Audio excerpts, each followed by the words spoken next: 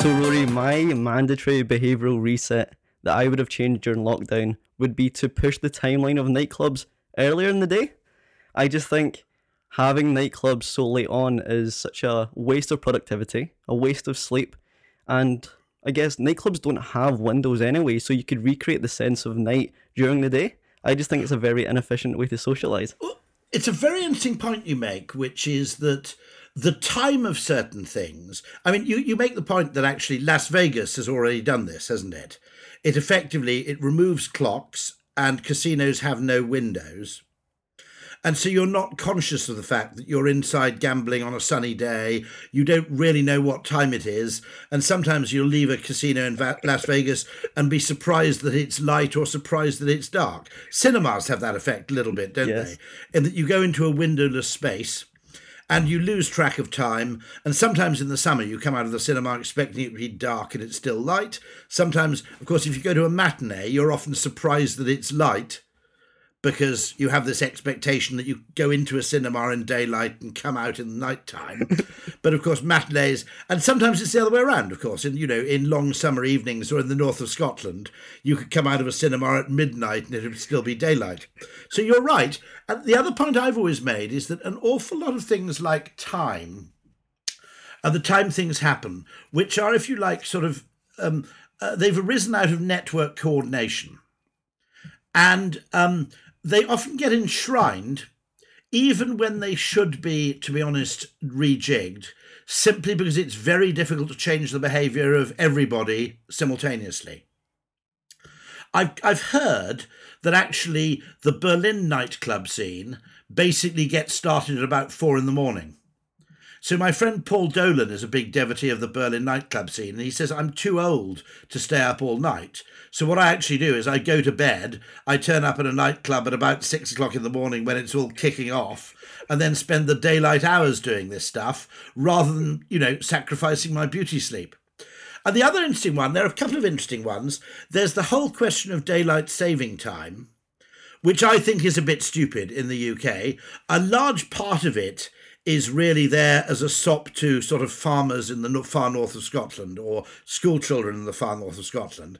Now, to be absolutely honest, there's no particular reason why. I mean, bear in mind, I'm called Sutherland. We're from Caithness, okay? But the population of Caithness is something like 20,000 people. There's no reason why the schools in Caithness can't just kick off at 10 o'clock in the morning. It wouldn't exactly confuse anybody else, okay? And I don't quite understand that argument. You have some crazy things in terms of daylight saving and time zones. Spain, unlike Portugal, Spain should be in the same time zone as the UK. It's extraordinarily inefficient use of time and heat and all sorts of things. The fact that Spain is on the same time zone as Central Europe, but apparently Franco did it to impress Hitler in the 1930s, and they're now stuck with it. It's just too difficult to change back. The Portuguese have never, I think, been on the same time. Oh, no, the Portuguese had a brief period where they tried being on the same time zone as Spain for convenience of rail timetables, and they just decided it was ridiculous. But my rant, funnily enough, on that basis, the simultaneous chronological reset would actually be the time that theatrical performances are on. Cinemas are okay. You can go to the cinema at 5 if you want to. You can go to the cinema at 10 o'clock in the evening if you want to. It caters for a wide range of choice. London Theatreland, operas, plays, musicals, etc. Basically, it all kicks off around 7:30, which is too early for you to eat beforehand. And it all finishes about 10:30, 10:45, which is too late for you to eat afterwards. And also, the interval's too short. So if you agree to meet friends at the theatre, you end up exchanging about 7 words, and here are your tickets, and where are our fucking drinks? Okay? I mean, that's about the extent. Unlike Glyndebourne, which has a decent 1 hour, 10-minute interval, the rest of theatre and opera is utterly useless for the purposes of being sociable, because generally one half of the party or the other half will end up turning up 5 minutes before curtain up. Then you have this pathetically short interval where all you can do is basically stand shoulder to shoulder and worry about where your drinks are. And then you basically get kicked out onto the... Now, I always thought this was done for the convenience of actors and people who work in the theatre. And then I asked around and they said, no, we hate it too. They said people in the theatre hate the times they have to work. They'd much rather either basically kick off at about 6:15 or alternatively kick off later. But the whole business where all the theatres start at 7:30 creates traffic chaos. It creates general crowding. But it's basically very, very difficult to change that. It's one of those things where everybody gets, it's a bit like a Nash equilibrium. Once you fall to this Nash equilibrium, everybody gets stuck. Are there any other behaviours that have been cemented into history that we just can't shift, much like the Spanish time zone and the times theatres kick Well, the off? Spanish, I mean, to be honest, the Spanish could change it. I mean, I'm not entirely sure what the obstacle is, because at least that's something which is actually a matter for the legislature. Whereas a lot of other behaviours, certainly, I mean, one thing that's, I mean, presenteeism and the idea that, I mean, one thing I've always slightly resented, okay, is that you're deemed to have started work when you get into the office. Because in truth, okay, the people with a 1.5 hour commute actually start work the moment they get on the train. And I think we should give those people a little bit of a pass and say, okay, if you've got a 1.5 hour commute and you get into the office at 10, we appreciate the fact that you've done 1.5 hours work on the train. Also, you've done all the antisocial stuff before you have to get into the office, which leaves you free to go around the office talking to people, which is what the office is for. Whereas the people who get into the office at the crack of 9, you know, who've only had a 20-minute commute, I mean, they were asleep 40 minutes ago. So, I mean, undoubtedly, there are some pretty unfair ways in which we measure productivity, in which we measure commitment and things like that. And presenteeism, I think, has become problematic. In an age where demanding effectively, implicitly, that people reply to emails at 10 o'clock at night and at the weekend, while at the same time still demanding people pitch up at 9 o'clock in the morning, is really a bit of an unreasonable ask. I think that the workday, yes, it's true, okay, that some leisure activities like online shopping have probably permeated the workday a little bit. You know, you can, unless you work for a very, very strict organization, you know, you can kind of plan your holidays and book hotels and do a few things like that while you're in the office. But for many people, the extent to which the office has effectively spilled over into their private life, including their holiday time. Now, in Germany, you have a law, I think, certainly it was instigated by Daimler-Benz, that when you go on holiday, you turn your email off. It's not just a question of the email doesn't get read, the email gets rejected with a message saying this person's on holiday. Find another solution. It's strange. Because Well, email is a product of very shoddy design, because it was such an unfamiliar thing. It was designed by analogy with the letter. And even things like CC and BCC, if you think about it, their terminology from the age, not the age before the photocopier, okay? So it stands for carbon copy and blind carbon copy. Wow, okay, I Okay, didn't know that. so CC stands for carbon copy. Okay, now no one really, basically people took the formula for the Office memo and they applied it to email with the assumption that immediate is better than delayed. And the assumption that costless and effortless is better than effortful. And for the sender, a lot of that stuff is true, okay? But for the recipient, not so much. Because before someone had to send you a memo in 1985, they had to get it typed up, they had to burn some favours with the typing pool, they had to handwrite it, proofread it, get it distributed, take it down to the photocopier room or whatever. Because there was effort in communicating, it tended to be the more valuable communications that got produced. Whereas once you make communication free, you know, it's a bit like social media, okay? You know, most people didn't write a letter to the Times saying, that's bollocks, right? Because you had to put a bit of effort in, so you thought, well, I've got to put the effort into sending the letter to the Times, so I better put a bit of effort into writing it. Whereas if all you've got to do is click send, okay? Once you take away the friction and you take away the effort, a certain element of filtration gets lost, I think. And when I read Alchemy, I think you use a case study bringing this to life about, I think is it donations, where the quality of envelope the perceived Paper. effort Yeah. into it drove donation level, right? Yeah, now I don't think anybody would have consciously said I wasn't going to give £100, but because the paper quality was 175 GSM rather than 110, I felt unusually generous. It's one of those unconscious things where effectively our brains are effectively absorbing clues and connotations from everywhere we go. There are certain things that connote things to our unconscious. And what I think we noticed with the higher quality paper is that it didn't particularly get more donations, but it got far more donations of a high amount. And maybe it's just that putting a £110 cheque, let's say, into a really cheap, flimsy envelope just seems somehow, not very zen or safe or secure or natural. One of the other experiments was putting the flap of the envelope on the end, the narrow end, rather than the long end, to make people feel safer putting money inside it. And that had a 14% uplift in donations as well. So these things are really interesting because the human brain is running on what you might call intelligent autopilot, far more than we actually realise. It's making these inferences and assumptions from cues and clues in the environment all the time that we're not really aware of because they seem to bypass conscious thought. And it's a bit like I've just got a car that's not quite driverless, but it's got adaptive cruise control. It's also got intelligent cruise control, so it reads speed limits. And it's very interesting when you drive on adaptive cruise control, it just automatically basically follows the car in front up to a maximum speed. That you realise that actually, most of the time you're driving kind of without thinking.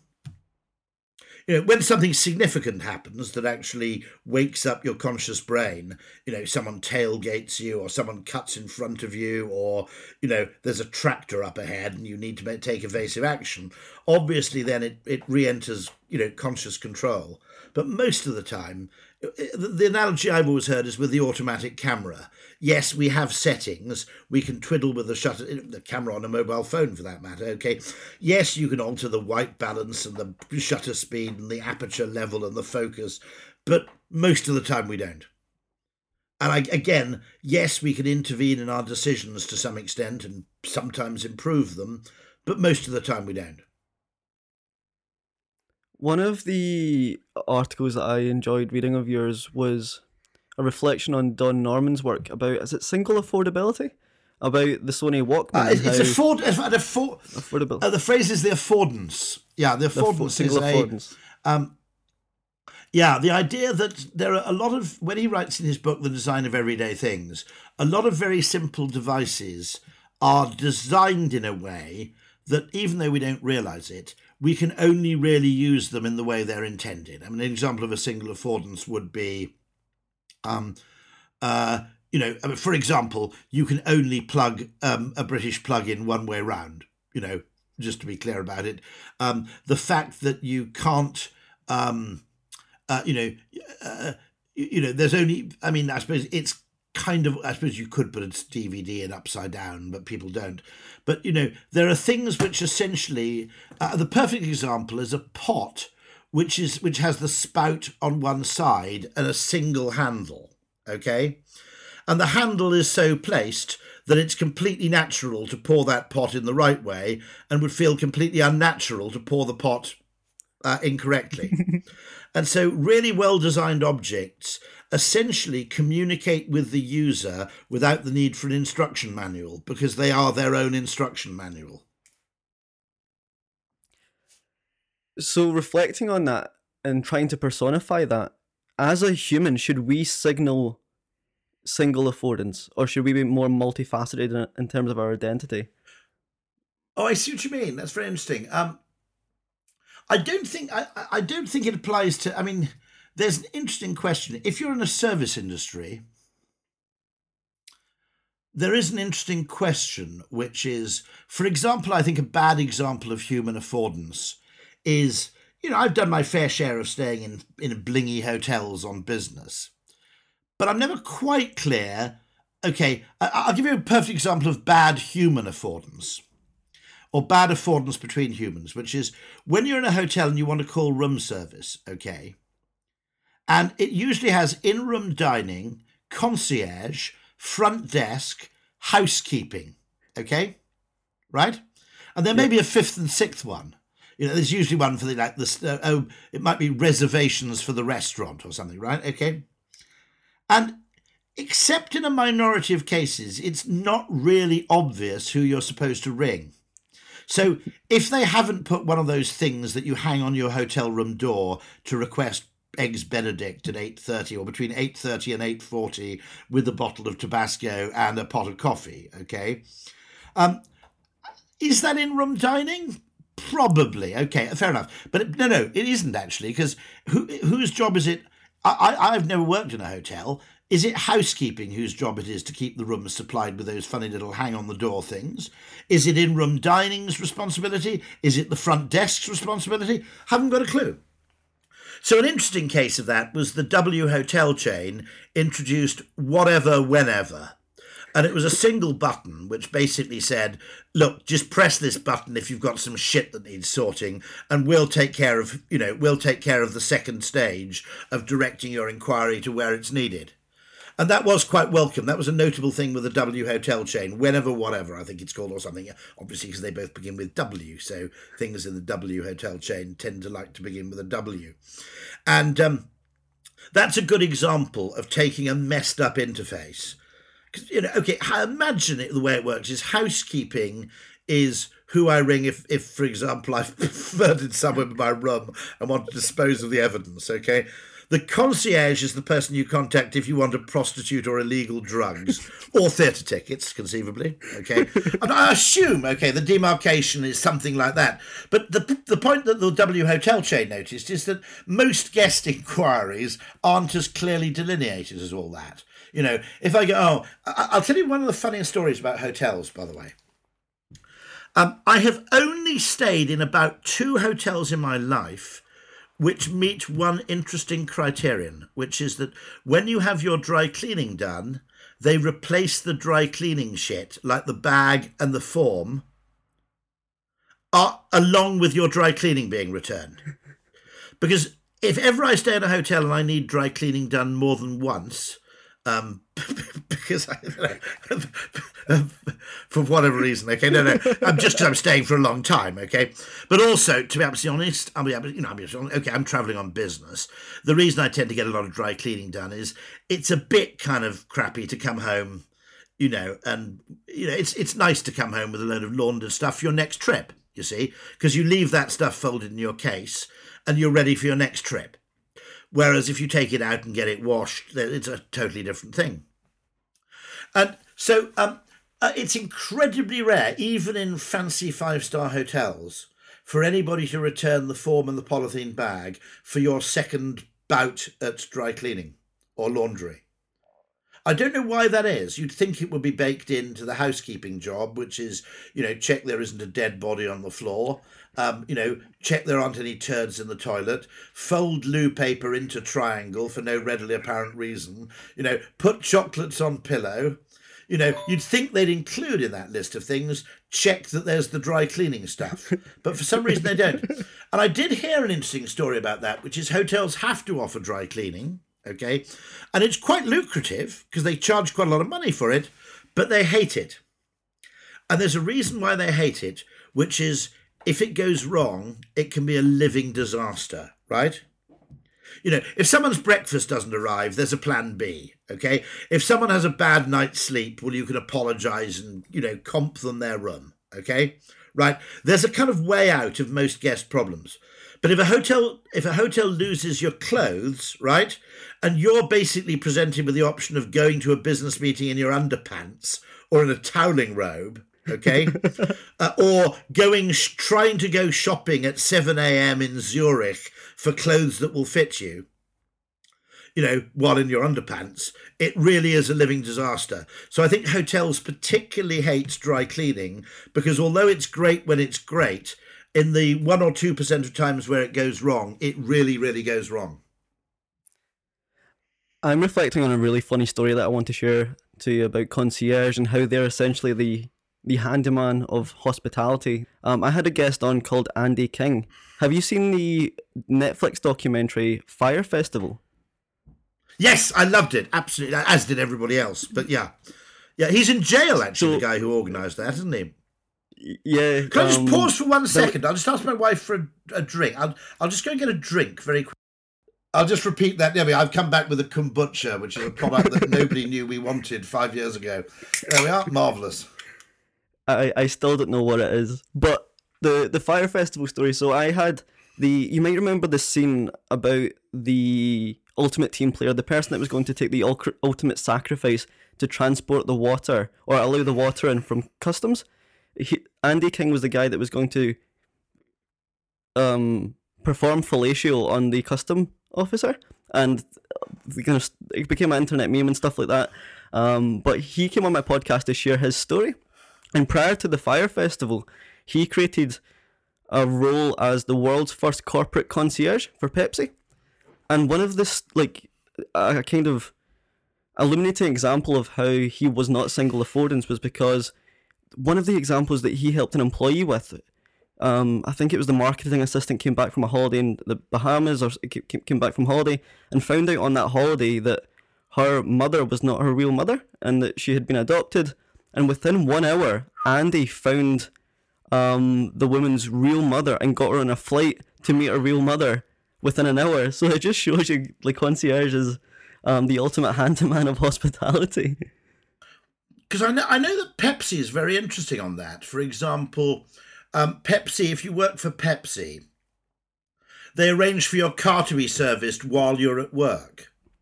So they do some quite intelligent things to ensure that your leisure time is kind of protected, because they have people, who will effectively do little things for you. Very interesting, actually. I've never, not in 1 second have I ever asked I've had a PA for years now, but in Britain, certainly, it varies culturally enormously. I imagine in Asia it's totally different, I would never dream of asking my PA to drop off or pick up my dry cleaning. To me, that's not their job, and it's an abuse of corporate manpower. Now, in some ways, actually, I think companies should do more of that. Should take care of people's life problems, because, work's tough enough 5 days a week without having to go home and coordinate, kitchen repairs or something. And taking your car in to be serviced on a Saturday, that's your weekend gone. And so having a corporate concierge, the only thing I would have said about Fire Island, it's an unusually woke comment from me, but the diversity, in particular the gender diversity of the organisers, struck me as a problem from the off. Which is, I don't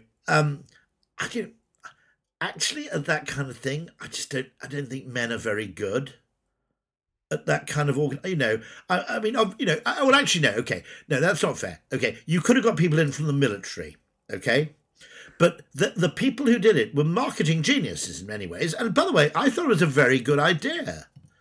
250,000, which I think was the highest price you had to pay to go to Fire Island. And the fact that everything was fake, it wasn't a private jet, it was a chartered airliner dressed up to look like a private jet. And, your villa hadn't been built, so you were actually put in a tent which was really designed for refugees. Part of the reason it was kind of so funny, if that had merely been a disaster story about, a weekend put on for, impoverished school children, it wouldn't have been funny. Well, it still would have been a bit funny, But what made it really fun? Other people's holiday disasters are hysterically funny, aren't they? Schadenfreude with holidays is, if someone has a really bad time, normally you don't take particular pleasure from it unless you're really sadistic.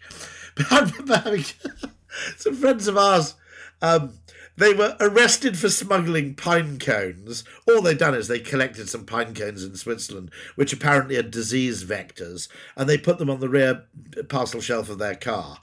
And they arrive at customs between Switzerland and France, and the customs officer raps on the window, and they have these foot-long pine cones on the back parcel shelf of the car, And the chap raps on their window and goes, "Have you any pine-cones?" Okay? And they, not unreasonably, think he's seen our enormous pine cones and he's telling a joke, right? Okay? There's no other reason they could conceive of why a policeman would rap on your window and say, "Have you any pine-cones?" Okay?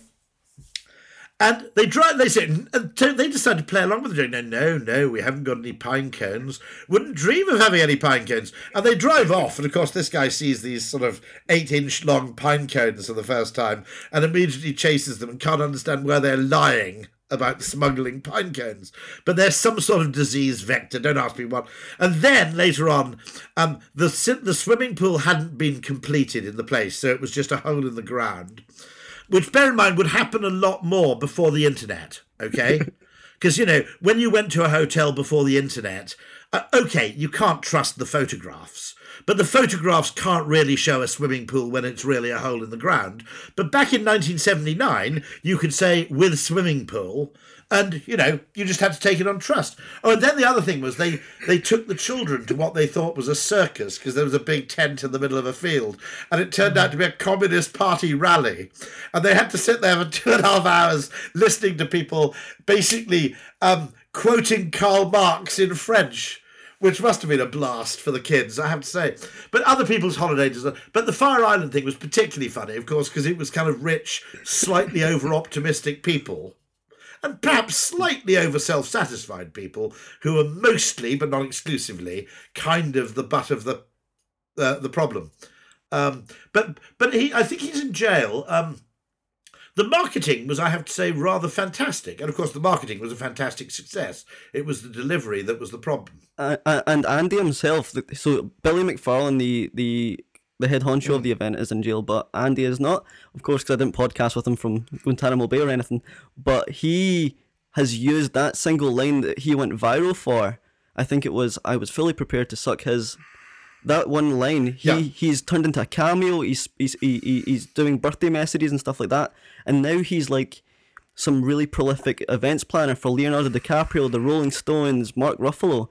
But he's used that one line, the ultimate team player, to kind of propel his career. I think it's fantastic, and it's weird how... Is he Scottish, by the way, or is he American Scottish? No, he's completely American. Completely American. Okay.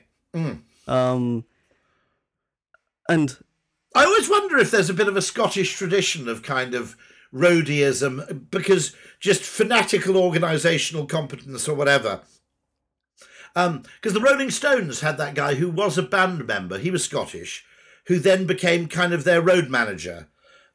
I can't remember, someone kicked him out of the band basically because he wasn't good looking enough, okay? And the Stones, all credit to the Stones, Lennon and McCartney would have just fired him and never spoken to him ever again.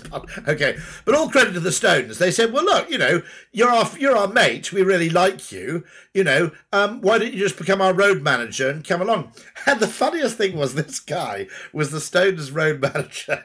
Okay, and he was a fanatical golfer. And this drove Keith Richards practically insane, because he said, "We'd be in some massive city. We just played this event, okay? And we were basically in a city where there were 100,000 girls who wanted to have sex with us, okay? And we'd be put on the coach immediately after the event, and we'd find ourselves driving 40 miles out of town, okay? And then, in the morning, we'd open the curtains and you'd see golf links, okay?" And this guy insisted on booking the Rolling Stones into golfing hotels because he wanted to play golf. And I love this guy. He died rather sadly young, but he sounded like an absolutely fascinating, brilliant character. I love the fact that, he wasn't taking any nonsense. He wasn't going to book them into a city centre hotel and have any groupies or nonsense like that where there was golf to be played. Fantastic. In a similar vein, obviously there's a massive football divide in Glasgow with Celtic and Rangers. I'm kind of impartial when it comes to football, but I have mates on either side. And I think, like I said, I don't really follow football, but there was rumours that Gareth Bale, who was once the most transferred, one of the most expensive transfers in the transfer market, I seen some Rangers fans put on Facebook that it's rumoured, or it could be rumoured, that Gareth Bale will play and sign for Rangers. because, as you know, he's been on the bench in Real Madrid and playing golf. So it's been rumoured within these kind of forums that Gareth Bale will be moving to Rangers, just for the kind of strong links to St Andrews and Gleneagles and all the good courses. It's funny, isn't it? Footballers often play golf, don't they? Yeah. I suppose it's a good daytime time killer, and it's probably better than anything else you can be up to. I don't play. Do you play golf? No. I wish I did. No, I don't either. I've got, and I haven't.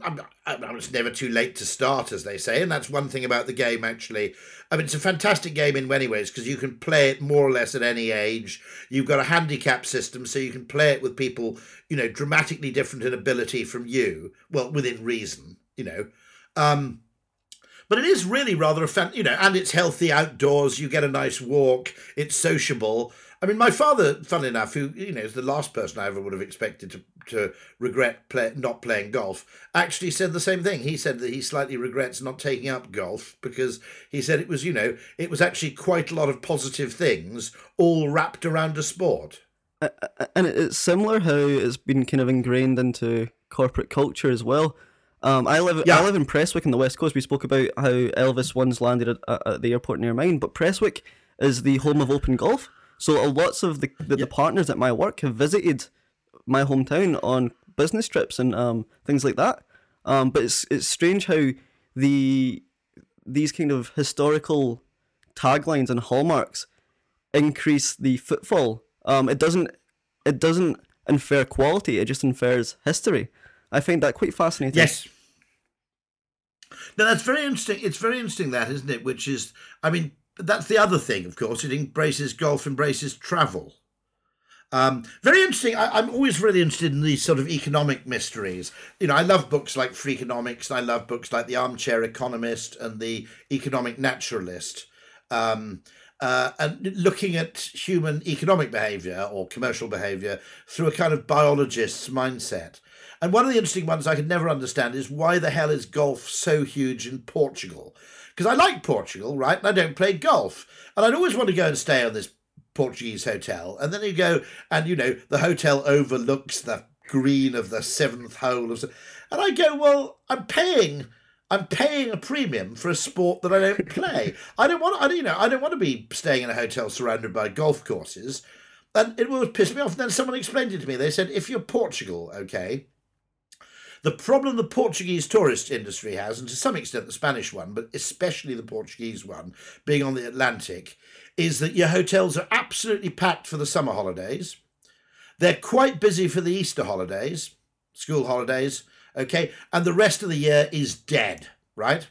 And they said, on the other hand, if you have a golf course, what you have is effectively May, June, September, October, you get golfing trips, parties of old blokes, in other words, with grandchildren or whose children have left home, or indeed women who basically come out there to play golf in October. And so the hotel still has guests in October. And so it's a weird thing, which is the golf course isn't really there for August.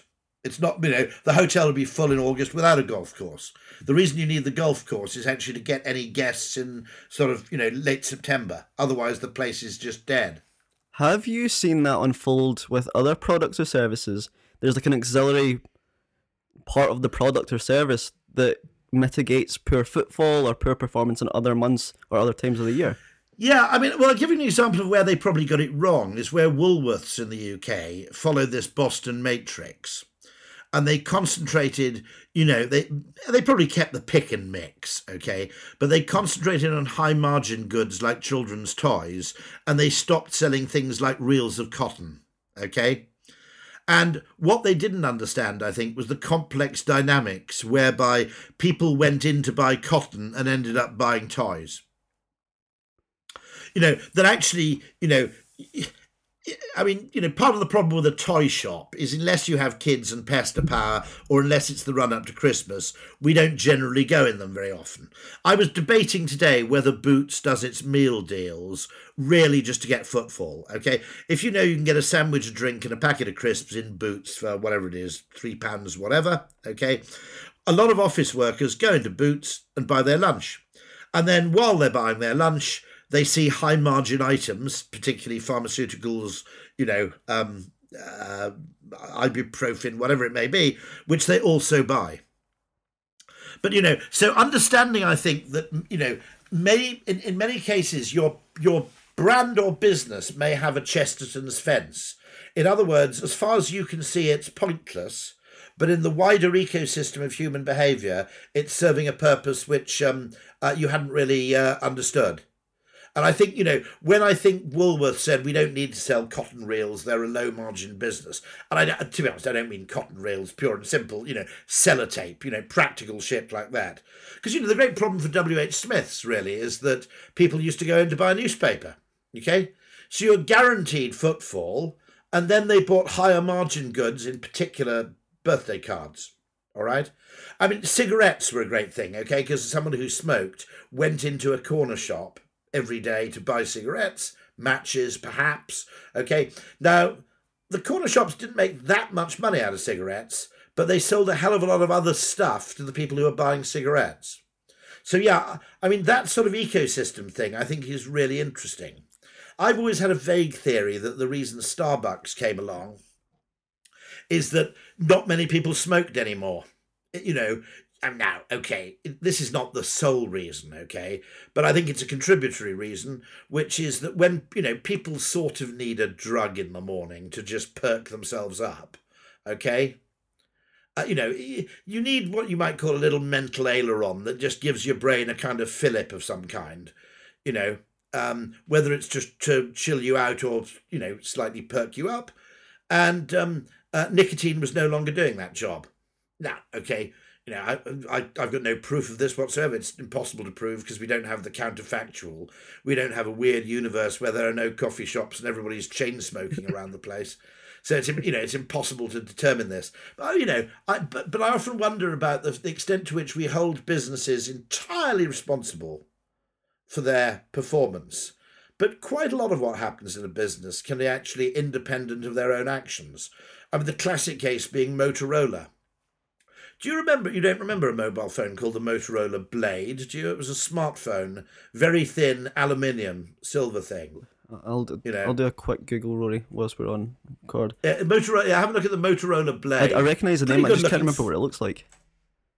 Or was it the Razor? It might have been the Razor. R-A-Z-R. Oh yes, I do remember that. I am old enough. The Motorola Razor. You remember that? Yeah, you can just about remember those. Okay. Motorola sold 130 million of those, and that was in the feature phone era, not the smartphone era. And basically, they were king of the handset category, and then the iPhone just came along and just redefined what people wanted from a phone, including, for example, thin and small, suddenly basically lost out. Now, Dell made a not bad attempt at a big smartphone way before the iPhone existed, as did Nokia. But to some extent, except among a bunch of weirdos, including me actually, at the time, the fashion in phones was small, slim and light. And so it didn't matter how, even though these things were actually pretty good, they weren't good enough to actually basically subvert fashion. Whereas the iPhone and the Apple brand, to be absolutely honest, was. Very interesting question. If the iPhone 1 had been brought out by Dell, Motorola, Nokia, okay, would it have enjoyed the spectacular dominance that it enjoyed being brought out by Apple? I don't know the answer to that question, I have to say. Probably not. No, it wouldn't have done. One of my favourite quotes from your book Alchemy is that capitalism is a discovery process. And yeah, absolutely. It's not an efficiency. Everybody treats it as if it's an efficiency game, and it's not. It's a discovery game. What do you mean by that? Well, okay, we don't know what we want. Okay, genuinely, we can't describe what we want in the future. We can't really accurately and honestly answer the question, if I made something that did this, would you buy it? We think we can answer the question, but we can't. Okay? And therefore, you don't really know what people want.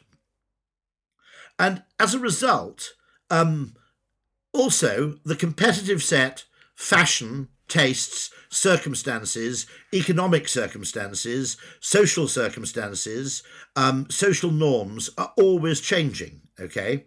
Which means that what there was a market for in 1987, there may be no market for in 2003.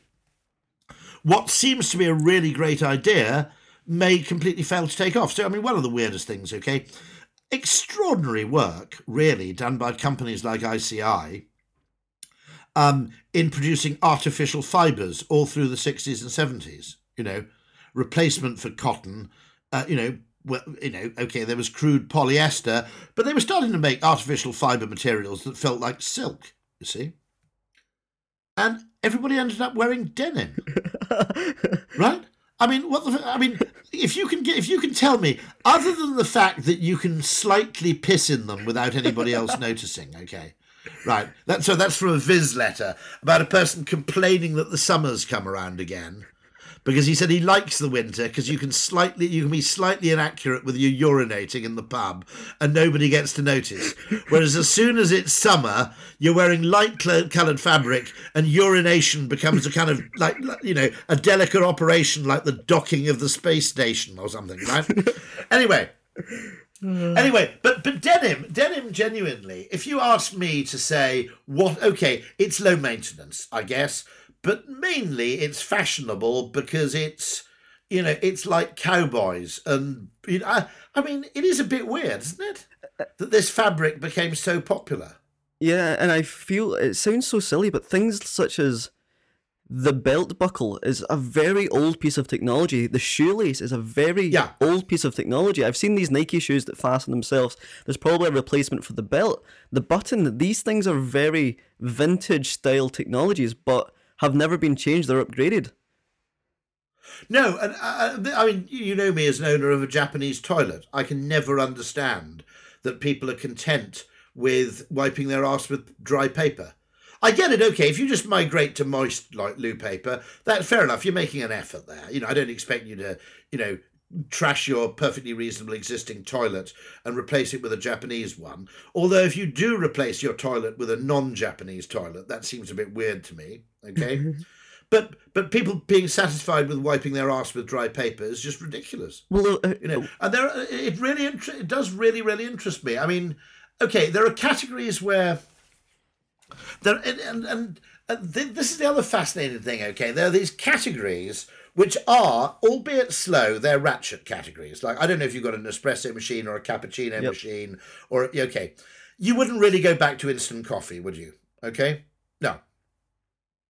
And there are other things of that. I mean, I'm fascinated by the electric car, partly because although it's very difficult to explain what the difference is, having driven an electric car, you wouldn't really happily go back to a petrol car.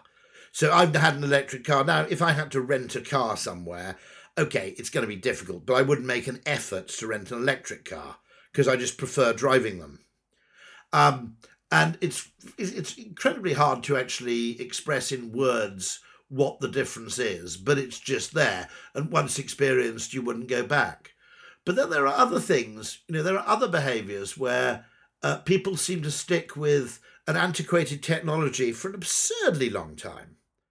I mean, in fairness, right, elastic-waisted trousers are a pretty good thing, aren't they? Yeah. Right? Because depending on your posture, your waistband actually shrinks or expands quite a bit, depending on whether you're sitting in a car, sitting in a chair, sprawling on a sofa, whatever, walking around, okay?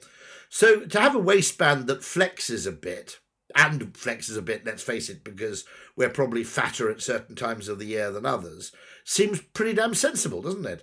And yet, do suits come with elasticated waistbands? Do jeans come with elasticated waistbands? No, they do not. And Velcroed shoes make you feel like a child, like you're juvenile, even though they're 10 times more efficient. Typically, you put your shoes on with the laces already tied, so you're scraping the back of your fingers. I just don't get it. Nike, there's a wonderful guy, and I can't remember his name, but he's British, a British guy who is a brilliant reviewer of mobile phone handsets, among other things. But he's got a YouTube series about the biggest tech failures of the last sort of 30 or 40 years. And it's fantastic to watch because I remember quite a lot of these things. Now, a few of them, by the way, Google Glass, I think they gave up on too soon. You can still buy Google Glass. It's used for industrial purposes, people in warehouses, that kind of thing, okay? People who need both hands-free and need to be given information at the same time. So Google Glass is still manufactured, but I'd buy it, to be honest, for notifications. If it said your next meeting is in 20 minutes, you need to book a taxi now, if I had a permanent, on-eye interface, which just kept me updated, I'll need to go in 7 minutes because it's 7 o'clock, and it just tells me what the time is, it tells me what the weather is. If there's a big news flash, it tells me, I would have bought that. But Google Glass, I think part of the reason it failed, of course, it came with a camera that didn't actually reveal when it was filming. So it was a major privacy no-no. So the idea was that people wearing Google Glass might be filming the meeting and there was no red light to show you that's what they were doing. But also it got ridiculed because people were called glassholes. But it's still fundamentally a good idea. But Nike, one of the products of the great failures, they mentioned these Nike self-lacing shoes, which are kind of Velcro shoes, and you put them on and they just tighten themselves, right? Yep, I've seen them. Does Nike still make them or do they abandon them? I think they're like a gimmick. So I've seen like YouTubers review them. I think they're in very kind of scarce supply, and they're just kind of one of these novelty items that you never wear, but you have on a shelf somewhere as a collectible. I mean, it is a pretty good idea. I mean, okay, yeah. The point is, I suppose, that how do you wear the same pair of shoes 2 days running? I never do, and I can't quite explain why not. But I can tell if I've been wearing the same shoes 2 days running and I don't like it. So if I go away on holiday, I'll always take a second or possibly third pair of shoes so I can alternate. And so I suppose it would take an incredibly long time and be incredibly inefficient for all shoes to be replaced with self-lacing shoes. But what was the other failure? The most bizarre failure of Nike's was some sunglasses which didn't have arms that went over your ears. I'm not making this up. You actually glued magnets to your head and the sunglasses attached to the magnets. And I have to say, I mean, okay, there may be certain sports where actually that is quite useful or a virtue. I can't think of why. But it was genuinely one of the weirdest products I've ever seen. Because let's face it, the sort of spectacles thing has been fundamentally solved. And, if you're really worried about it, you just put an elastic strap around the back of your head to stop them falling off.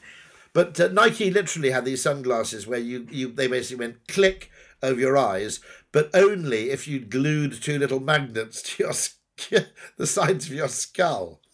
And it is very interesting when you look at these failed products, because some of them fail because they're just utterly stupid and ridiculous ideas. But more than half of them, just as I point out that actually a lot of very successful products seem quite stupid, a lot of failed products seem quite sensible. What was one of them he showed? There was one thing.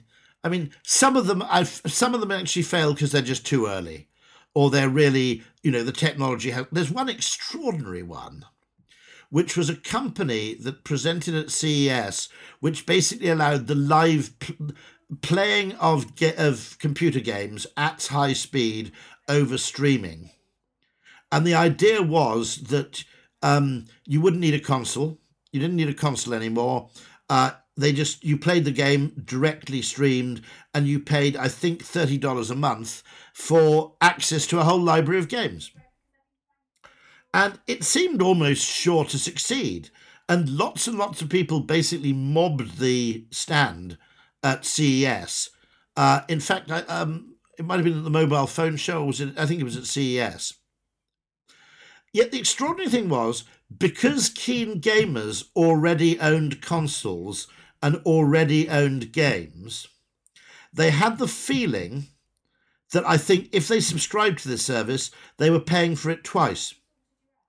And the strange thing was, such a brilliant service, because the target audience were already invested mentally in a different solution, such a brilliant service ended up with, I think it never had more than 1,800 ongoing active subscribers. Extraordinary. But I'll find out what it was called, but it was one of the most fascinating case studies. But that's similar to the Amazon Kindle. You might see a kind of collection of books behind me, but I also have a Amazon Kindle, and it's my favorite piece of technology. But that was a runaway success. But I guess Amazon supplied both sides of that chain, the physical books and the digital copies of the same book. The one thing that annoys me is it still annoys me that I can't buy a paper book and get a Kindle copy for a couple of pounds more. Okay? It still annoys me that, occasionally you can get the audio book at a discounted price if you bought the Kindle book. But it sort of annoys me there isn't a way to buy a book in all three formats simultaneously. Me too. I don't know why that is. It's probably something to do with legislation and rights and God knows what. But it still pisses me off that I can't go, actually, all three, please. One thing I was curious about was that recently I've been on a runner's high with my podcast guests. I've had people who are heroes to me, such as yourself, Seth Godin, Nir Eyal, authors that I really, really admire. But that conversation was only facilitated because I have a podcast. You never asked for metrics or viewership, neither did they. But it's weird how the podcast signals a vehicle of content collaboration and sharing. But otherwise, Can I explain my logic here, which is that people say, do you want to go on a podcast? Okay. Now, I could ask for the metrics. I suppose I could ask for payment, in which case people would mostly tell me to piss off. Okay. Because the convention is you appear on podcasts for free. I'm not quite sure why.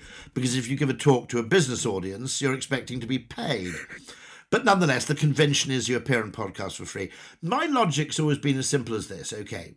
One, it's recorded for posterity. So even if it only has one listener, well, at least it's there, right? And actually, in the course of the podcast, I may surprise myself because a really good conversation doesn't just allow you to learn a lot from the interviewer. Actually, a really good interviewer allows you to learn a lot about yourself in a funny kind of way. But also, my logic is just network effects, which is, look, I'm spending it's an hour, right? I don't have to leave home. I could do this podcast from a field or from a hotel room in Portugal or indeed, anywhere. So I'm not required to be in a specific place. That's the first point. Okay. I could cancel. Okay. So it's not like agreeing to give a live talk to 200 people where you absolutely have to be online 20 minutes beforehand. If some absolute crisis happened, I could just say, I'm terribly sorry, I can't do this. We'll have to reschedule. Thirdly, it's therefore an hour of my time with freedom as to when and where it takes place, in which I will probably reach somewhere between 100 and maybe 100,000 people, okay, over time. Now, my answer is that talking to 100 people for an hour is a lot more efficient than talking to one person at a time for 100 hours and having to repeat yourself. And so my argument is, even if the audience is only 100, there's quite a good network effect there. And if the audience is 1,000, or if the audience over months and weeks and years goes up even further, that's all to the good. And I haven't had to do any extra work, just more people are listening to it. And so my argument is that actually, okay, it's not a Super Bowl ad, right? But nonetheless, in terms of not a bad way to spend an hour of my time, a podcast always comes up there pretty high because the opportunity cost's very low. It's flexible as to when and where it takes place. And best of all, you reach, an order of magnitude more people than you would in everyday face-to-face conversation. I love that, Rory. And on the complete counter side of that, I'm obviously much younger in my career. I'd like to be a public speaker at some point, and I get asked to venture onto smaller podcasts, and I always say yes because of spaced repetition. I know you don't need this because you have everyone chapping your door for podcast appearance, but unfortunately I don't just yet. So I just say yes to every podcast because I just want to space myself into existence time and time again. So if I show up enough, people want me. There are a few really interesting things, which is you can only, and this is really interesting in terms of sort of complexity theory, you can only do the public speaking gig if you do it a lot, okay? And there are two completely separate reasons for that. One of which is if you do it very infrequently, it's very nerve-wracking, okay? So if you do one speech in front of an audience of 200 people, okay, and you only do that twice a year, for 2.5 weeks before that talk, you'll be bricking yourself. Whereas if you do it once a week, you're actually relatively calm until 20 minutes beforehand. Okay. So you retain your sort of, your sanity in that way. But the second thing is nearly all recommendations to speak come in through referral. So the more you do it, the more you're asked to do it. And there's a certain threshold below which, if you drop below that frequency threshold, number of invitations drops to speak, drops below number of talks you're giving. And at that point, of course, you've lost escape velocity. You're basically heading to the ground. And so there's that interesting threshold where you have to be above escape velocity in terms of the number of talks you do. That's fascinating. I read a book by Albert Laszlo Barabasi called The Formula.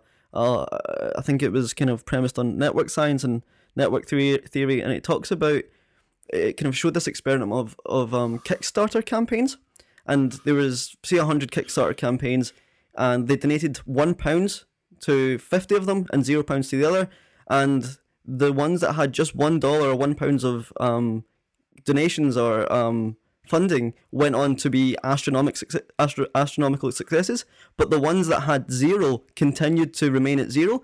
And that preferential attachment drove the success of these campaigns through the roof. And I wonder if that's the same with being a podcast guest or a public speaker. It's just almost like TripAdvisor reviews, right? There are very few jobs actually where you are totally free to work the hours you work. And the reason for that is, even if you're a plumber, now in theory you could say, I'm a plumber, I don't work on Fridays. But actually, probably the majority of your plumbing jobs come through personal recommendations. So when you turn down one plumbing job because you don't work on Friday, you're actually turning down 1.8 jobs or 1.6. And so it disproportionately pays to be a hard-working plumber, because the more people you plumb for, the more people who ask you to plumb for them. And so it's a self-reinforcing feedback loop, you could call it. It's it's sometimes called the Matthew effect, from that line in the Matthew's Gospel, to he that hath, the more, or it must be to him that hath, the more shall be given. And it's very interesting that quite a lot of things in life are like that. I made the point just at the opening session of Nudge Talk, which is there's a fundamental problem with seaside and park benches, which is people always leave commemorative benches with a bloody message that says, to my Uncle Bob, who always loved sitting here. Now, the fact that he always loved sitting here means, by definition, there was already a bench in that bloody spot, or at least a wall on which he could sit, right? So what you're doing is you're saying, let's put a bench somewhere where there's already a comfortable place to sit, okay? And as a result, if you go to the seaside in Deal, where I've got a little flat, okay, the number of seaside benches could probably accommodate the entire population of the town if they all wanted to sit down simultaneously. By contrast, nobody ever has a memorial bench on platform 5 of London Bridge Station saying, in memory of my Uncle Bob, who could never find anywhere to fucking sit on this platform.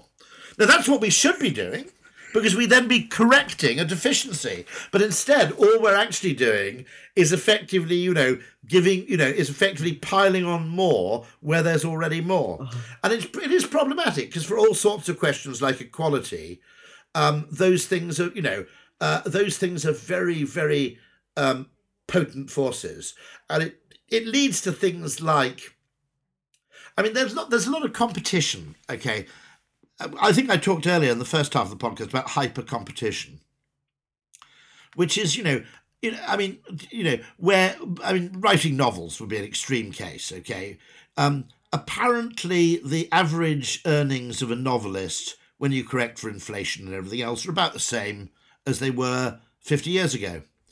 Unless you take J.K. Rowling and Dan Brown out of the equation, in which case everybody else is left about 30% poorer. And so the extent to which particularly globalization drives this makes it even worse. Okay, the fact that the gains at the very top are disproportionately and actually almost pointlessly high, right? Compared to the gains only one step down. So, for example, if you look at the world's number 207 tennis player, right? they're a really fucking good tennis player, right? If you're number 207 in the world, you are amazingly, spectacularly good, and you can turn up at any amateur tennis club in the world, and you can absolutely trash everybody there, right? But you're practically living out of your car. You know, you're paying to go to tournaments. It's the exact same reason I know who Usain Bolt is, but I don't know who placed second in the same race that he got the world record. He has performance is bounded, but success is unbounded. He has the Puma deals, he has the Virgin deals, he has the books and all that stuff, but I don't know a single fact or even the name about the person that placed second, despite only being milliseconds not as great as him in terms of performance. No, I mean, actually, that's one reason why I say to people, look, to be absolutely honest, go into business, okay? Because this is never better exemplified than by a story a friend of mine who's an opera singer told, which is he was living in Zurich at the time, to go and sing opera at the birthday party of a very wealthy Zurich banker. And the Zurich banker got talking to him about opera singing. And he said, I suppose opera singing is very much like banking in that many, many people start at the bottom, but only very few make it to the top. And my friend replied, yes, he said, except the bankers get paid quite well in the middle. He said, okay. And there is that argument about, you know, business and capitalism, which is it provides you with very many opportunities to be successful and to enjoy reasonable status. And for the most part, you're reasonably remunerated on the way up, okay? Compared to sports stars. I mean, to give you an example, you know, I don't know what you earn in the third division as a footballer, but let's be honest about this, okay? If you're playing in the third division of the British, English, whatever it is, okay, you're a really, really good footballer, okay? But you're not earning that much, and your career isn't that long. You know, and broadly speaking, going into some sort of capitalistic or business career gives you more opportunities to be successful in more different ways, and also rewards you reasonably well in the middle. And it's not completely. I mean, I think CEO pay is excessive. I think it's ridiculous that the chief executive will get paid a multiple of 100 times more than someone on the shop floor of an organisation, or even 1,000. In many cases, it might be 1,000 times more. Right? Okay, I think that's ridiculous, and I think it needs to be discouraged. But at the same time, wanting to be successful, you can go from the McDonald's drive-through window to the McDonald's boardroom. If you've got the right mixture of attitude, aptitude, and a degree of luck, because we're never gonna completely correct for luck, okay, then you can do that. And I think it's it is worth noting that we venerate sport, music, okay. And I suppose the third one would be drama, at schools. Everybody's forced through the academic mill unless they're really good at sport, really good at music, or really good at drama. Okay? Art, sorry, is the fourth one. Would be a fourth one, okay? But what's weird about that is they're all four are lines of business in which there is one monumental success for every 1,000 complete failures. Now, don't get me wrong. If you're doing art because you really enjoy it, music because you really, really love it, and you can't do anything else, sport likewise, great, but enjoy it for what it is. I'm not sure that actually it's wonderful for the quality of football, but is it wonderful for human happiness that 20,000 people are dreaming about being a Premiership footballer, or even 200,000 people are dreaming about being a Premiership footballer, or 2 million perhaps, okay, for everyone who actually succeeds? I don't know how great that is. It's a great observation, and I'm thinking the inequality between a League 3 footballer and a Premier League footballer, similar to the inequality between a drive-through operator and the boardroom staff of McDonald's, is it the level of risk that merits the level of remuneration? Because not only does the CEO or the founder of an organisation have the capital at risk, but they also have the public image at risk, similar with a Premier League footballer. Yes.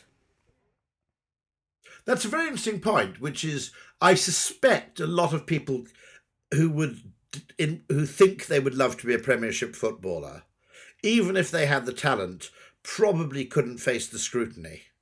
Okay, I don't know what the rate of stage fright is in football. You obviously have stage fright in music. You get very famous musicians who become absolutely paralysed by stage fright. I'm trying to think of a fantastic English folk singer who was like that, who basically, hated performing. It's a really interesting question.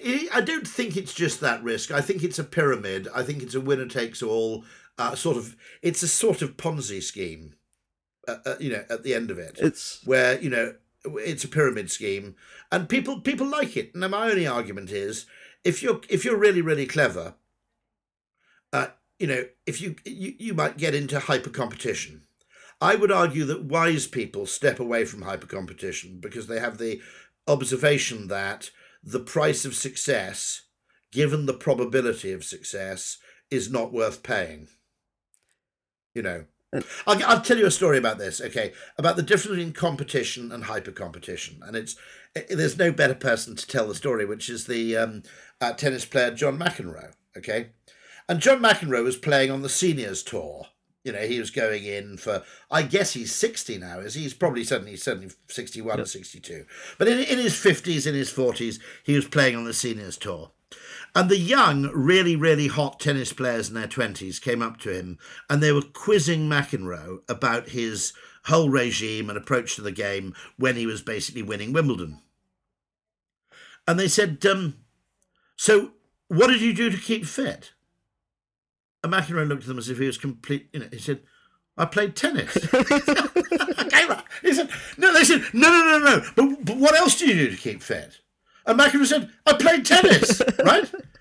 So I did. I played tennis a lot, and that made me quite fit. And they said, no, but did you do weight training? Did you do, circuit training? Did you do spin classes? Pilates? And McEnroe said, no, I played tennis, right? And you suddenly realise that even as recently as that, tennis was actually sort of better then, actually, when it was played by human beings, not by these kind of androids, okay?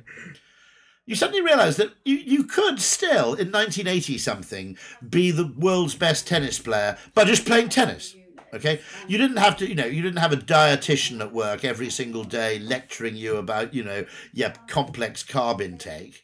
And there's only, okay, none of that. It's not cheating, is it? Talking about your complex carbon. It's not cheating to do weight training, okay? It's not cheating in a way that Lance Armstrong was cheating by having his entire blood replaced, whatever it was, before any competition, okay? But the price you're paying isn't far off, is it? You know what I mean? Well, if you're manipulating human performance to that degree, in terms of counting the exact amount of complex carb, and you may as well allow a quality of performance. Pharmaceutical intervention. Yep, because people are already doing it anyway and finding the loopholes. You may as well make it universally accepted because you're optimizing almost every other variability. And some people are breaking between the... I'm not condoning performance-enhancing drugs, but there's thought behind it. There is an economist who basically just said, look, if this is all about what the most a human can be, why disallow the drugs? Okay, because, it's so unnatural to begin with, okay? The other thing is this risk of failure, okay, which... so the successes are all very visible and the failures aren't. Now, I used to get picked up when I had a very early taxi, which early for me is like 8 a.m., okay? I'd say to the lady who quite frequently picked me up at 8 a.m, I'd say, I'm sorry to get you up so early, but I've just got to go to the airport or whatever, it's terminal so-and-so or London City or whatever. And she goes, no, it's no problem. She said, not early for me. I've been up since 4 o'clock this morning. Okay, why? She said, well, my daughter's like a county-level swimming champion. And so we have to go from Kent to the Olympic-sized pool in Crawley 3 days a week so she can practice before she goes to school. Okay? So they were basically tooling over at pitching up at 5:30 in the morning to an Olympic pool in Crawley. She'd then presumably do like 2 hours worth of swimming training. This is to compete at the county level, right? Okay. And then she'd have to do a whole day at school. I felt sorry for her. Anyway, But 2 or 3 years later, I hadn't seen her for a while. Same woman picks me up. How's your daughter's swimming going? Shoulder injury, all over. Right? And, now I don't want to go and say to a load of kids, look, I know you're quite promising at sport, but to be honest, I wouldn't fucking bother. And if you've got a PlayStation, they're great, right? Okay? I don't quite want to say that. But at the same time, I'm totally happy with a degree of success where John McEnroe's been asked, what do you do to keep fit? Replies, I played tennis. I'm happy with that. He's a tennis player. He plays tennis. That's practicing. The second you get into this weird stuff, okay, yeah. The problem is now you've got to a point where you can't win without it. And now it's no longer about tennis, is it? It's about something slightly different. That messaging that you kind of thought about giving to that child or that mother reminds me of something that you said. I don't know if it was on a podcast or I read it somewhere, but it was the messaging about the life expectancy change if you quit smoking at the age of 35. Is it something like? Yeah. This is. I'm a bit wary about saying this on a public forum, but okay. It's a really interesting piece of information, right? Because in theoretical terms, science would just tell us the truth, right? And people would make decisions based on truthful scientific evidence. Now, Richard Doll finds two things from his smoking research, his statistical research into the link between smoking and lung cancer specifically. And the two things are, if you smoke, you're much more likely to get cancer, okay, by an inordinate factor. I mean, lung cancer, enormous multiplier, right? Okay. So it is highly significant to early mortality. Right. No, I'm highly skeptical about statistics, but if you look at these statistics, there's not even any possible doubt. The other finding is that if you quit smoking before the age of 35, you end up with pretty much the same life expectancy as though you'd never smoked. Now, the interesting thing about that second fact, right, is that you want everybody to know that smoking gives you cancer, right? But that fact about 35 is a bit complicated, isn't it? Because you want everybody at age 35 to know it. You definitely want everybody to know it on their 35th birthday, or maybe their 34th birthday. You don't want 20-year-olds to know that because they'll go, I've got another 15 years left. Okay? So it's a really, really interesting question. And I don't know the answer. I mean, this is where it's very difficult to be purely scientific. In that you have to, what happens when you come up with a scientific finding for which the behavioural consequences are problematic. Now, you could say, which I might say actually, that now we have vaping, which is quite a reliable way for people to quit smoking in a way that gum wasn't. Maybe we shouldn't care. Maybe we should just go, look, let it, my kids smoke a bit. It doesn't bother me that much, actually. They don't smoke very much. It's like, they feel guilty. It's not like my time where people smoke 20 a day. They kind of feel guilty if they have 5. Okay, and I'm not that worried about that from a health point of view. And I also know that they can switch to electronic forms, if they need to when they get to 33 or whatever. But it's a tough one because the other problem is, by the way, is if 35-year-olds don't know that, they may go, well, I've been smoking since I was 20. Damage has already been done. What's the point of quitting now? And if you tell them, well, actually, you're only 35, so if you quit now, your life expectancy basically goes back to that of a non-smoker, they'll quit. Whereas if they think, well, damage has already been done, water under the bridge, what the hell's the point, in for a penny, in for a pound, then they won't quit. I don't know what to do, but all I'm saying is that you can't just present scientific facts as if the human behaviour that results as a consequence will be necessarily what you think of as optimal. I don't know the health statistics around vaping, but it seems that vaping socially is portrayed as the exact same activity as smoking. But they seem like... It's not really. It's to be honest, it's on a par with coffee drinking or something like that. But socially, we're made to stand outside with the smokers, so they're very married. Asking people who are quitting smoking to go and stand outside with a lot of smokers is a terrible thing to ask people to do, because I said, that's like holding a meeting of Alcoholics Anonymous in a pub, right? Right, you're exposed to constant temptation. Oh, can I just have one of your Marlboro Lights, right? Let them vape inside. It's not inconveniencing anybody. It's not doing anybody any harm, that's for sure. I don't even think passive tobacco smoke was doing anybody any harm. Actually, I think they concocted that. By the way, this isn't me speaking, right? Okay, this is me speaking as a result of listening to some pretty damn good scientists who say actually they were desperately looking for statistics that showed a massive correlation between living with smokers and getting lung cancer. And the truth of the matter is they didn't really find any. So they cherry picked about 4 studies which seemed to show a link. Okay. And they were desperate for the use of passive smoking statistics because it took away the argument, well, I'm not hurting anybody but myself. See? Okay. And one of the questions I wanted to ask you was about the kind of 1 hour window that we had to exercise during lockdown. Do you think there was a greater uptake in exercise because of the scarcity bias? Really, really interesting point, and quite likely, yeah. Certainly a lot of people during lockdown lost weight, which is kind of interesting because it's not what you'd expect. Now, I don't have the data on this, I've only got anecdotes, but weirdly, instead of people going, oh my God, I put on a ton of weight during lockdown, you seem to find quite a lot of the opposite. A friend of mine who's a science writer for The Economist, lost something like, I think, 30 or 40 pounds during lockdown. Whether the exercise thing, you're absolutely right, by rationing it, you made it seem more desirable and you made it seem more of a missed opportunity if you didn't exercise. Absolutely fair. Yeah. Well, I wanted your opinion on the content creator platform Onlyfans. Do you think that has the same effect? Because like pornography is free online, but people subscribe for online pornography that's ring-fenced by a paywall. Do you think that has the same effect? Or same with Patreon. There's the kind of content for YouTubers and stuff. There's free content on YouTube online, but you can watch the same creator by paying £3 a month. Do you think it's a scarcity bias that drives that? I mean, the only thing with porn, in some cases, people are paying for personalised filmmaking, aren't they?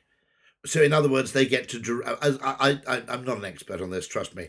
But from what I can understand is that, you know, a lot of people have a particularly interesting paraphilia. And so they're asking someone to, you know, I don't know, make love to an inflatable goat or something. I don't know. Right, okay. And so you can't get that on mainstream free stuff. So that may be some of what's going on. That may be just a sort of personalised thing. Or that, you know... I mean, there's a fantastic... category of persons, by the way, and I'm not making this up, who are effectively financial masochists.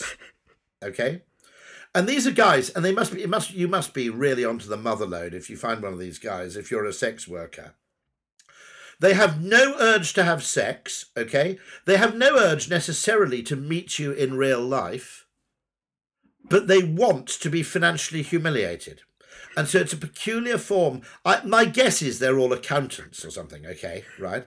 But literally, your job is to say, my shoes are disgusting. You are such a useless worm. I want you to buy me a £250 pair of Manolo Blahniks. And they go, yes, mistress, certainly, mistress. Let me know your address. And they buy the Manolo Blahniks, at which point they become slightly tumescent. Don't ask me how this works, right? Okay, okay. And they go and buy them, and they feel suitably pained and humiliated by the woman demanding they spend money on them, and that's it. Okay, and so you basically, if you've got one of these guys, you just go, my gas bill's come in, and you're such a worthless scumbag, you're going to pay it for me. Okay. Now, can you imagine a better arrangement than that in terms of wealth exchange? I think it's fantastic. Especially now that fuel prices are going through the roof. I know. It's going to be. They're going to be absolutely orgasmic, aren't they, when they get those gas bills coming in? It's going to be fantastic. What do you think the psychology that underpins that? What do you think that is? Why would it makes no? Well, it's you need to read the books by a guy called Jesse Behrens, who's written a book called Perv, which is generally best read on the Kindle, not on the if you're reading it on the tube. Okay, and another book called Why Is the Penis Shaped Like That? And it's the evolutionary origins of various sexual phenomena. Fantastic. And paraphilia are quite weird, and it's probably something to do with a childhood memory, okay, or some childhood association. Which has somehow become embedded in your head and so has very strong associations with some early sexual memory. Now, an interesting question, okay, is will stockings necessarily retain their erotic appeal for another 50 years? Now, because, okay, you can understand how stockings became, because most women wore stockings, therefore early sexual experiences, even in childhood, would be characterized by the exposure to someone riskily wearing stockings, okay? Now, interestingly, high heels is another paraphilia, right? What's going on there? Don't know. I mean, genuinely, okay? But there do seem to be these sort of weird things which are seen to be erotic. Now, where does that all go? Where does it come from? Will it actually diminish, or will people still find stockings and high heels erotic in 200 years' time, even if we're all wearing aluminium foil suits or whatever? I genuinely, really, really weird stuff. So obviously that financial masochism thing comes from some sort of, that actually, I suppose it's that, okay, there are two ways you can treat someone badly. You can treat them badly physically, or you can treat them badly financially, And these people, for whatever reason, just get their rocks off on being financially exploited. It's such a fascinating kind of underworld almost. I mean, it has to be a woman doing it, I think, although I presumably the same thing exists in same-sex relationships. I don't know whether the same thing exists in same-sex relationships, but where it's actually you derive some pleasure from effectively being financially exploited. There's that famous scene in The Private Function, which I think is the film about Cynthia Payne, the famous Streatham madam. And she had various people who she made weed the lawn and sort of do gardening work as slaves. And they were probably like high court judges and, cabinet ministers and God knows what, okay. And she's there as these people are cleaning the garden, and she says, and one of her assistants comes up and says, there's a bit of a problem with the slaves. They want to know about payment. And Cynthia Payne says, well, of course they're not getting paid. They're slaves. And they said, no, they want to know how much they should pay you. And so you do get, I suppose you do get in various sexual things. I mean, I've always thought, okay, this is a weird theory of mine, and bear with me, okay, it may be bollocks. But I don't think any bloke found 50 Shades of Grey remotely attractive or appealing or erotic at all. Is that fair?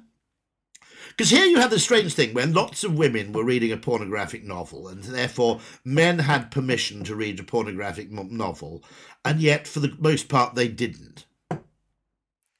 And my theory is that I don't think it works. I don't think it works for blokes, and let me explain why, which is that I think most blokes know instinctively that if you were a hugely powerful billionaire with a helicopter and a private jet and an enormous yacht, and you had lots of minions you could boss around, then in your sexual life you'd be into submission, not domination. Because domination is too much like the day job, isn't it, right? Yep. Okay? That's what you do during the day. So you'd actually say, I want to be dressed up in an Edwardian schoolboy's costume and have Nazi nuns throw cream cakes at me and tell me I'm horrible, right? Okay, that's what if you're actually Christian Grey, you wouldn't actually want to boss people around and dominate them because, that's like work, right? Oh. Okay? Yeah. All right? So... Whereas if you were actually that powerful, and I don't think women realise that, but I think men do.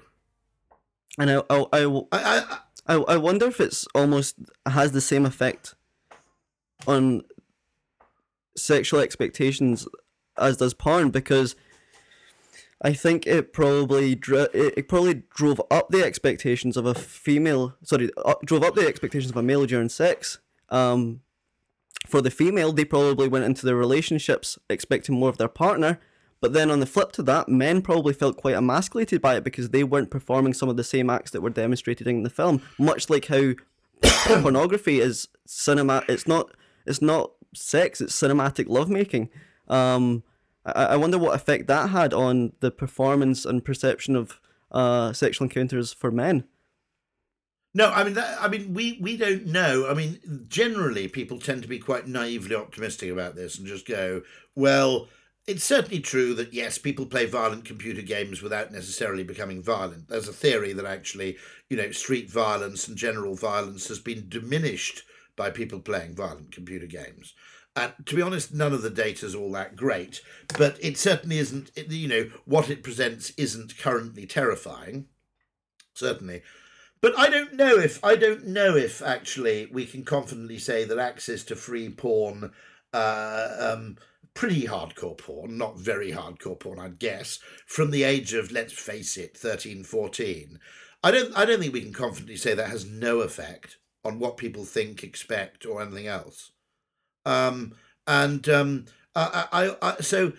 there's an interesting question here, because the anti-porn crusaders are actually an interesting kind of alliance of slightly Mary Whitehouse conservatives who don't like the filth, and pretty hardcore feminists who don't like what it effectively implies or what it may be imparting. And a lot of the time, the tendency was for 20 years to go, anybody who opposes pornography is fundamentally just uptight and moralistic, okay? Or out of touch or old-fashioned or a religious obsessive or whatever it may be, okay?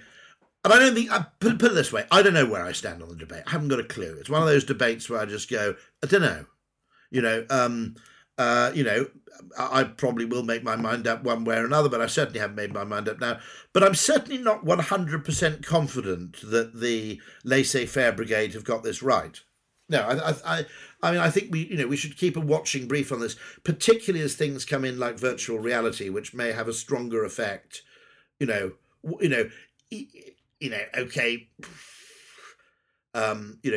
There's, violent pornography and virtual reality. Is that different if you participate versus if you watch? If even non-violent activities, what does that actually, lead you? Because quite a lot of our learnings are actually kind of embodied. We learn by doing.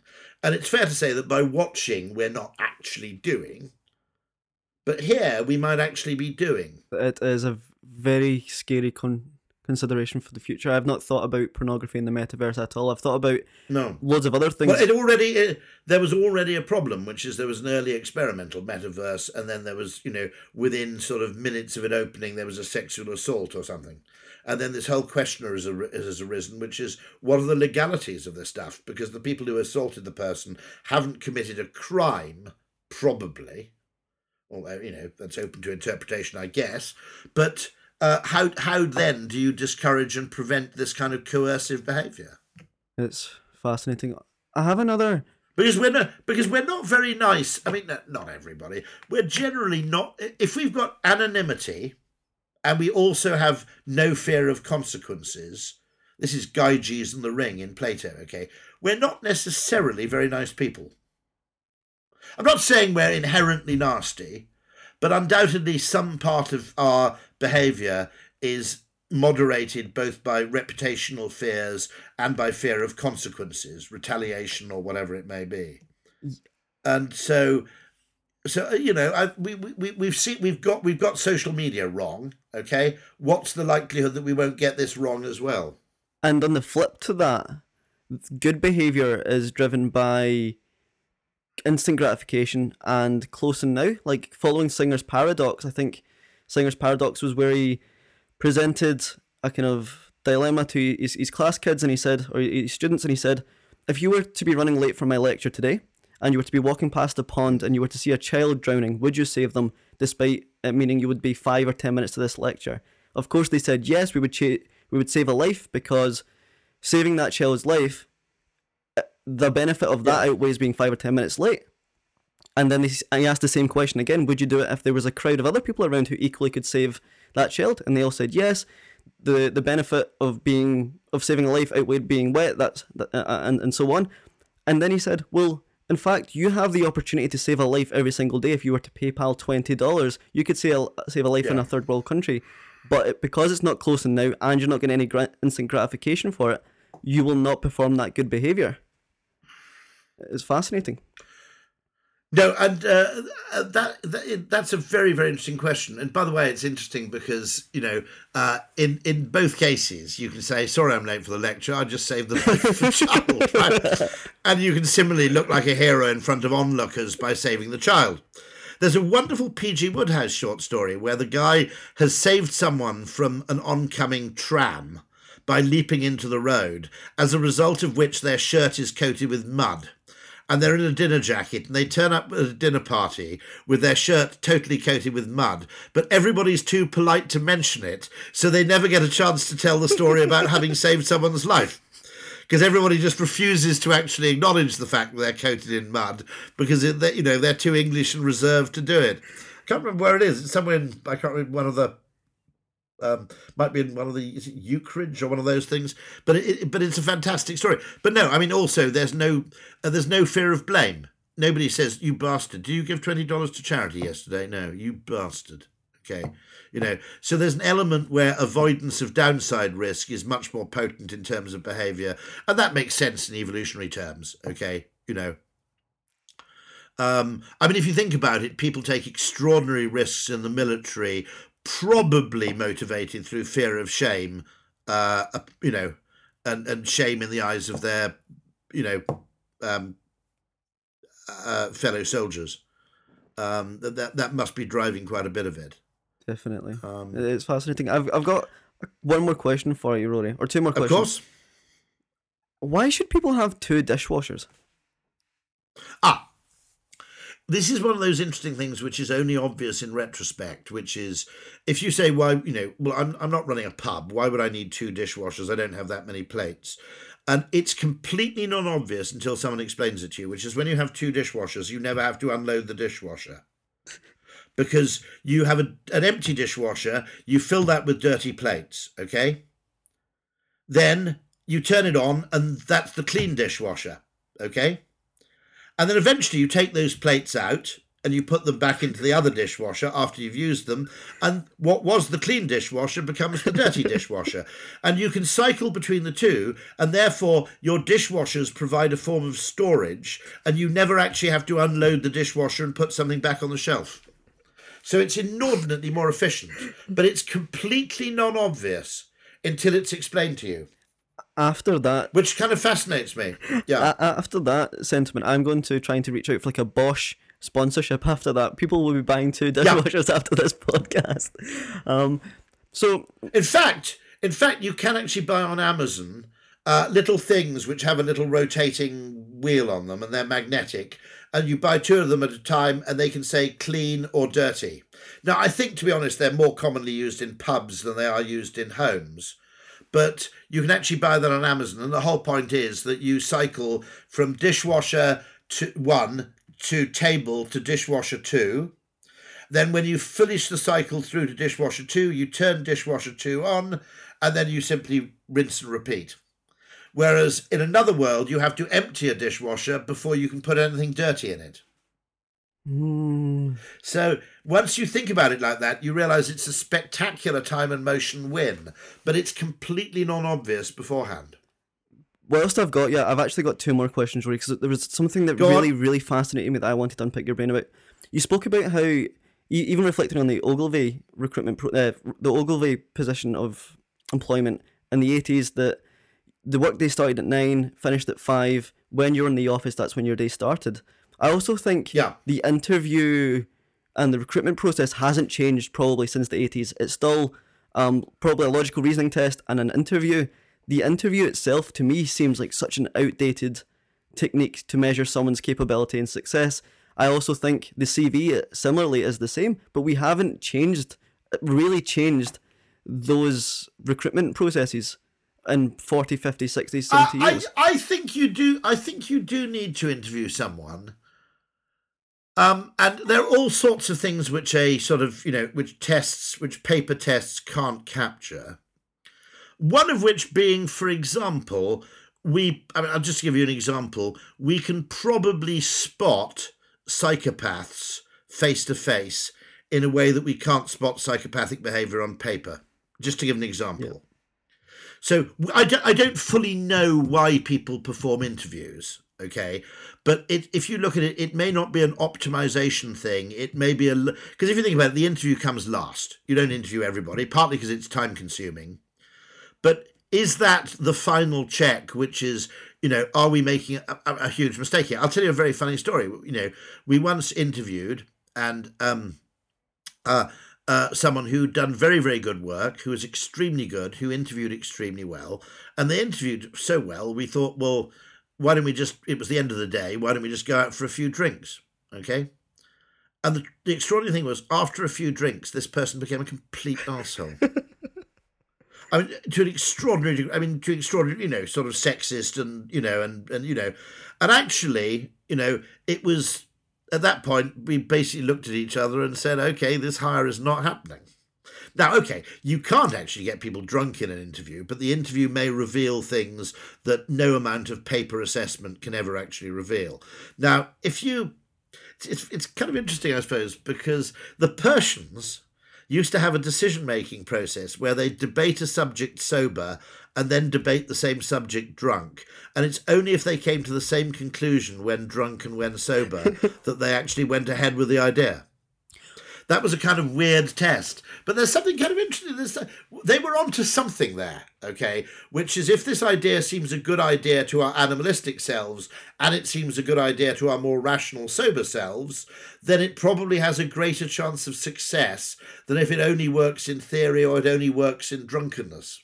I really like that example, and I agree with you. Interviews are far superior than paper-based tests, but I don't think it should be the gatekeeper for employment. It should just be a supplementary part of the recruitment process, because it's almost like a Tinder, for me, it's almost like a Tinder bio. You show your highlights, you signal what they want to see. And in terms of, like, I'm an advocate for social mobility, I chair an employee network, I founded an employee network, and I think it's quite discouraging. Yep. Because the whole question about how we hire is deeply fraught and problematic from a choice architecture perspective. And you may be right. I mean, maybe if time were less of an issue, you'd actually interview people first. They'd basically meet your interview criteria, and then you would go on and subject them to other tests and considerations. I think that's probably fair. Also, there are a whole load of problems in organisations, i.e. people basically hiring people who resemble themselves. The fact that we actually we hire for discipline, for specific job functions, whereas what we should be doing is hiring people who are generally interesting and then finding out what they're good at, actually. That would be a much better and more economical way to hire in the medium to long term. But we don't do that. We have a vacancy. We hire to fill the vacancy. That makes sense. So, because nearly everybody, okay, anybody good, okay, if you've been in a workplace and you know people who are very good, it's not difficult to imagine jobs in which they be very, very bad, is it? No, not at all. So it's patently clear that there are jobs within your organisation where, if you give someone enough time to find their niche, they can probably find something they're very good at. And you can actually write the job description and design the organogram around the people you have. Yeah. But instead, we let the organogram come first and then fill it with people. I can imagine the job description is quite paralysing, because you will present that version of yourself in the interview, and you won't show the kind of other facets that make you that could be beneficial to the organisation in retrospect. I mean, the social mobility thing is very interesting because there is a school of thought. It was started by a lawyer, I think, called Fishbach, I can't remember. But there's a very interesting lawyer in the States who said that actually we're always talking about equality of opportunity, okay? And actually, it's a deeply flawed idea.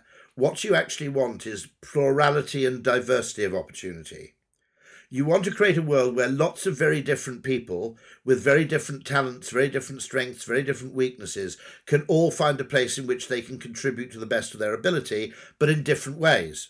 Whereas what we've done is we've created this sort of academic sorting hat where, in the interest of fairness, we apply the same criteria to everybody. Now, the problem with applying the same criteria to everybody is that it is, of its nature, unfair, because people are different, okay? There are, and I know many of them in the advertising industry, people who are extraordinarily brilliant, talented, competent, capable, and everything else, but who just aren't academically inclined. If you ask them to solve a real-world problem, they'd show elements of genius. If you ask them to write a 4,000-word essay about the origins of the Peloponnesian War, they'd find it utterly boring and pointless, right? And yet what we're doing is we're using this proxy measure. And the other point they make about this equality of opportunity thing is that it says, okay, it's absolutely vitally important that the people who get to the top, that everybody has a chance of getting to the very top. And that the people who at the bottom are at the bottom because they deserve to be at the bottom. Okay, right? Not through social contact, connections, networks, luck, etc., but because it's deserving. But what you're doing there is automatically assuming a hierarchical society, a highly hierarchical society. You're saying, well, obviously there have to be, people at the top who are really, really well paid and deserve every penny. And provided those people are deserving through some, ludicrous proxy measure of academic performance, provided they're deserving of that place and can show that they've worked hard to get there, then we don't have to worry about the structure of society because meritocracy is taking care of that for us. But I prefer. We're both Celts, right? I'm kind of Welsh Scottish with a bit of English. I think one of the things you might say is that Scottish and Welsh and Irish society is a bit less hierarchical than Anglo-Saxon, isn't it? Is that fair? It's a bit. There's a sort of egalitarian thing in Scotland, isn't there? A bit, which is, I don't know. There's in Wales a bit. Australia's a bit the same. You know what I mean? Yeah.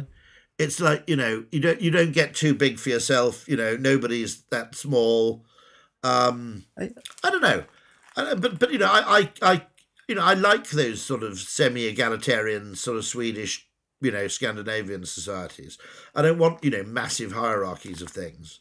So, kind of leading on to my last question, based around that, I know you have two daughters who I'm presuming are probably not too far from my age, maybe shy of their 20s. I don't know. What advice would you give them or give me as mid-20-something-year-olds to navigate this sense-making, rewarding world? Yeah, the two things I think are really good practice for it are the only things I've found, and I'm sure there are more of them. Funny enough, I've got a little bit of credibility here because I've had a conversation with Daniel Kahneman about cryptic crosswords. I think cryptic crosswords and things like detective fiction, solving riddles and puzzles, I think is quite good practice for it. What I like about cryptic crosswords is that your job is there's a surface meaning to the clue, and your job is to get beneath it and to reassemble the clue so that it delivers its true meaning, which then helps you solve the problem. And I think that's it's just a really important thing to learn to do, which is don't be satisfied with the surface explanation for anything. Ask if there's something deeper going on, or if and in detective fiction, of course, there's always some element of a masquerade or a pretense. And the job of the detective is to find out what really happened and what people really think, as distinct from what they're pretending happened or what they're pretending to think. And so in that way, I think any kind of discipline which just helps you practice looking at something in more than one way and being as content with seemingly outlandish explanations. The standard education narrative is that education has a high correlation with earnings. Okay, therefore, the more people you educate, the more they earn. And the way education does this is by imbuing those people with necessary skills. Now, if you look at the education system, okay, there are people who've done medieval French who are like running corporations.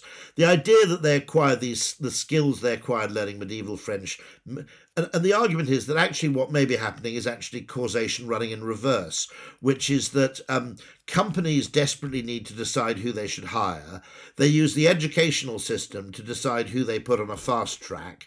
And as a result, okay, it isn't that education is providing people with skills.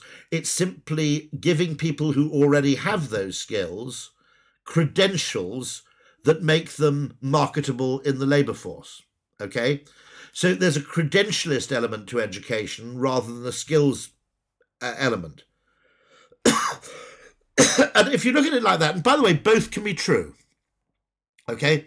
Undoubtedly, the skills argument is slightly true of, say, engineering or particle physics, okay? And the credentialist argument is undoubtedly slightly truer of people who, have studied, medieval French poetry, right? And then end up running a state, a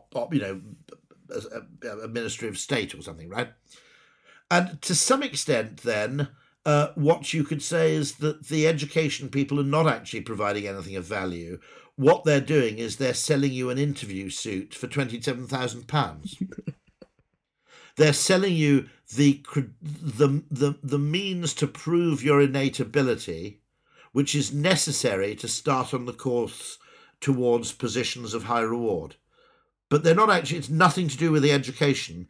It's simply to do with the fact that by acquiring a degree from Russell Group University, it proves a mixture of determination and basic sort of literacy and competence in thinking. But lots of other people can be possessed of those skills without acquiring the credential.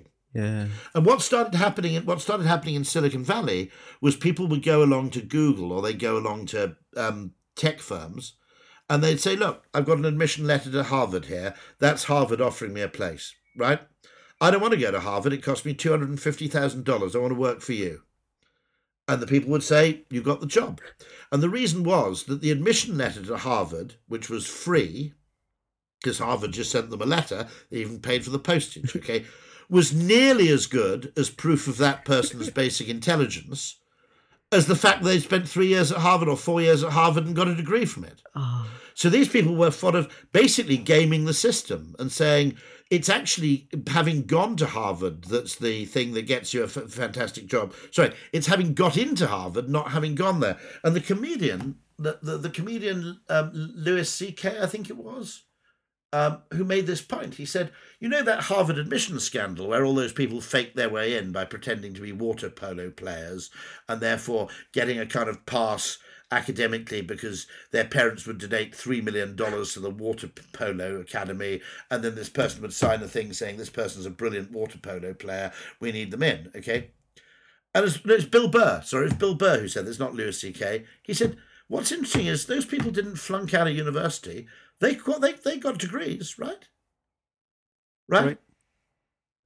Okay, now, if it were really the degree which was proof of your ability, people wouldn't fake their way into Harvard, would they? Because then they wouldn't be able to get a degree because they weren't good enough. Yeah. But that's not how it works.